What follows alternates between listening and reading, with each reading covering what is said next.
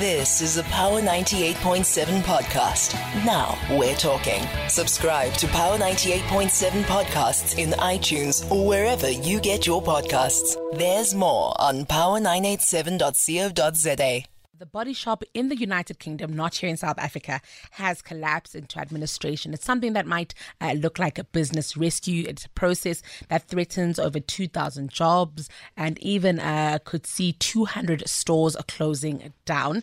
And we know that in South Africa, the Body Shop belongs to the Clicks Group. It looks like it's business as usual here at home. But something is to be said about what happened to the Body Shop.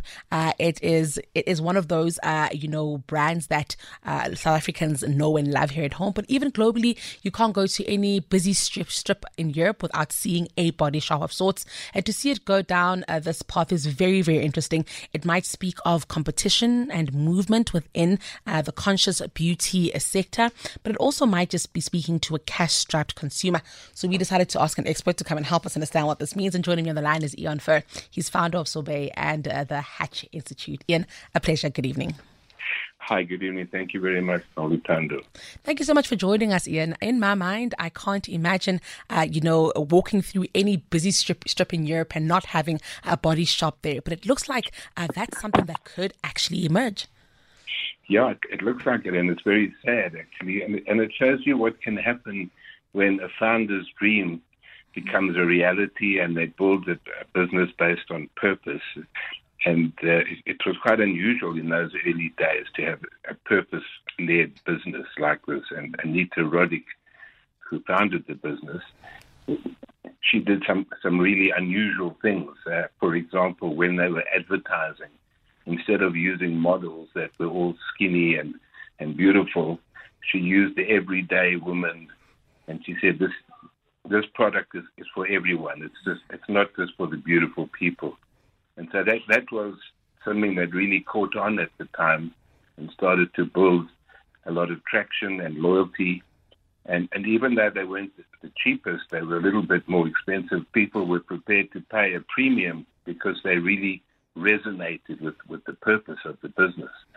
And so that was how it built up. And then, of course, she sold the business eventually. And once it goes to a corporate, it's very difficult to emulate that sort of purpose-driven culture because the corporates are more focused on the bottom line and short-term profitability. So you start to get like an erosion of the purpose and of the culture and the values of the business. So I think that's what happened there. And in fact, the business was sold for a second time, as I understand it, to another company that was even more focused on trying to get quick returns. And of course, once you do that, when you start focusing on the money, unfortunately, you focus less on the customer. And I think that may have been part of the problem.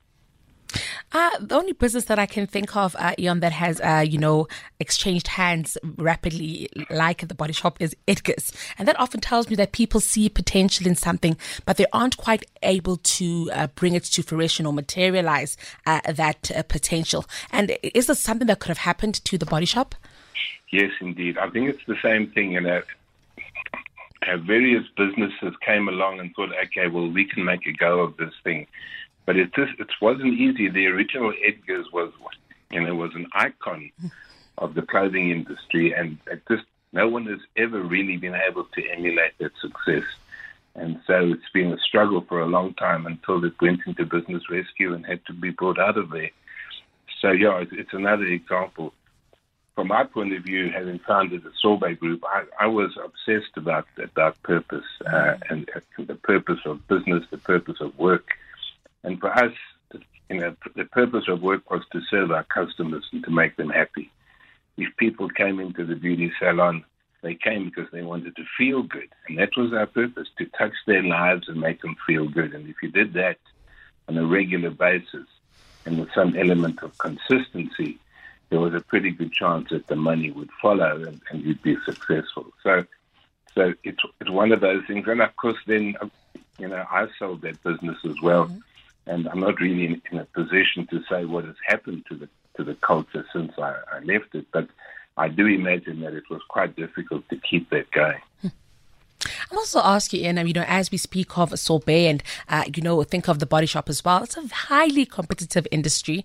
And, women are always the target of this disposable income and the lipstick effect, the need to look and feel good. And I'm also wondering if that's something that has also, caused the industry and brands like the Body Shop to fall by the wayside. There's just so many entrants. The barriers to entry aren't very high as well.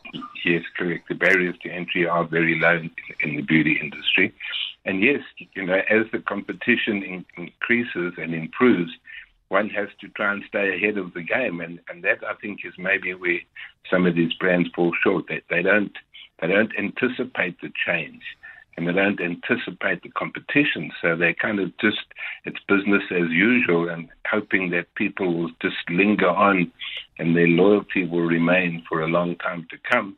However, it doesn't happen like that, and then somebody else starts to eat your lunch, and that's a real problem. So the whole thing about it is, if you lose focus on the customers, you can be virtually guaranteed that you're going to fall by the wayside. Also interesting is, we live in a world that's speaking about green everything. From mining is going green, buildings are going green. In my mind, yes. Beauty being green is a great place to be, but that value prop hasn't been able to hold either. Yeah, look, I think that's what she tried to do to a large degree. Is that she tried to make the product all organic and natural, and that was also part of the success. And I'm not quite sure what happened to the Body Shop in terms of the product range, but it was definitely something that the original founder was quite obsessed about, was the quality and the natural sort of ingredients of the products that they were selling. And it becomes more and more competitive. As I say, a lot of people coming online, coming on Steam.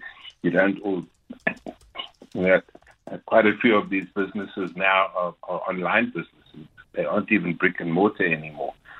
So the competition is coming from you at all angles, and you just have to make sure that you stay ahead of the game. That while they're trying to copy you, you are setting new standards and increasing and improving your quality of service and your quality and the attitude of your people. Because if the attitude of the people is not good, if the staff do not feel that they are accepted and respected and have a sense of belonging, then there's no way they're going to go out there and serve the customers to the best of their ability.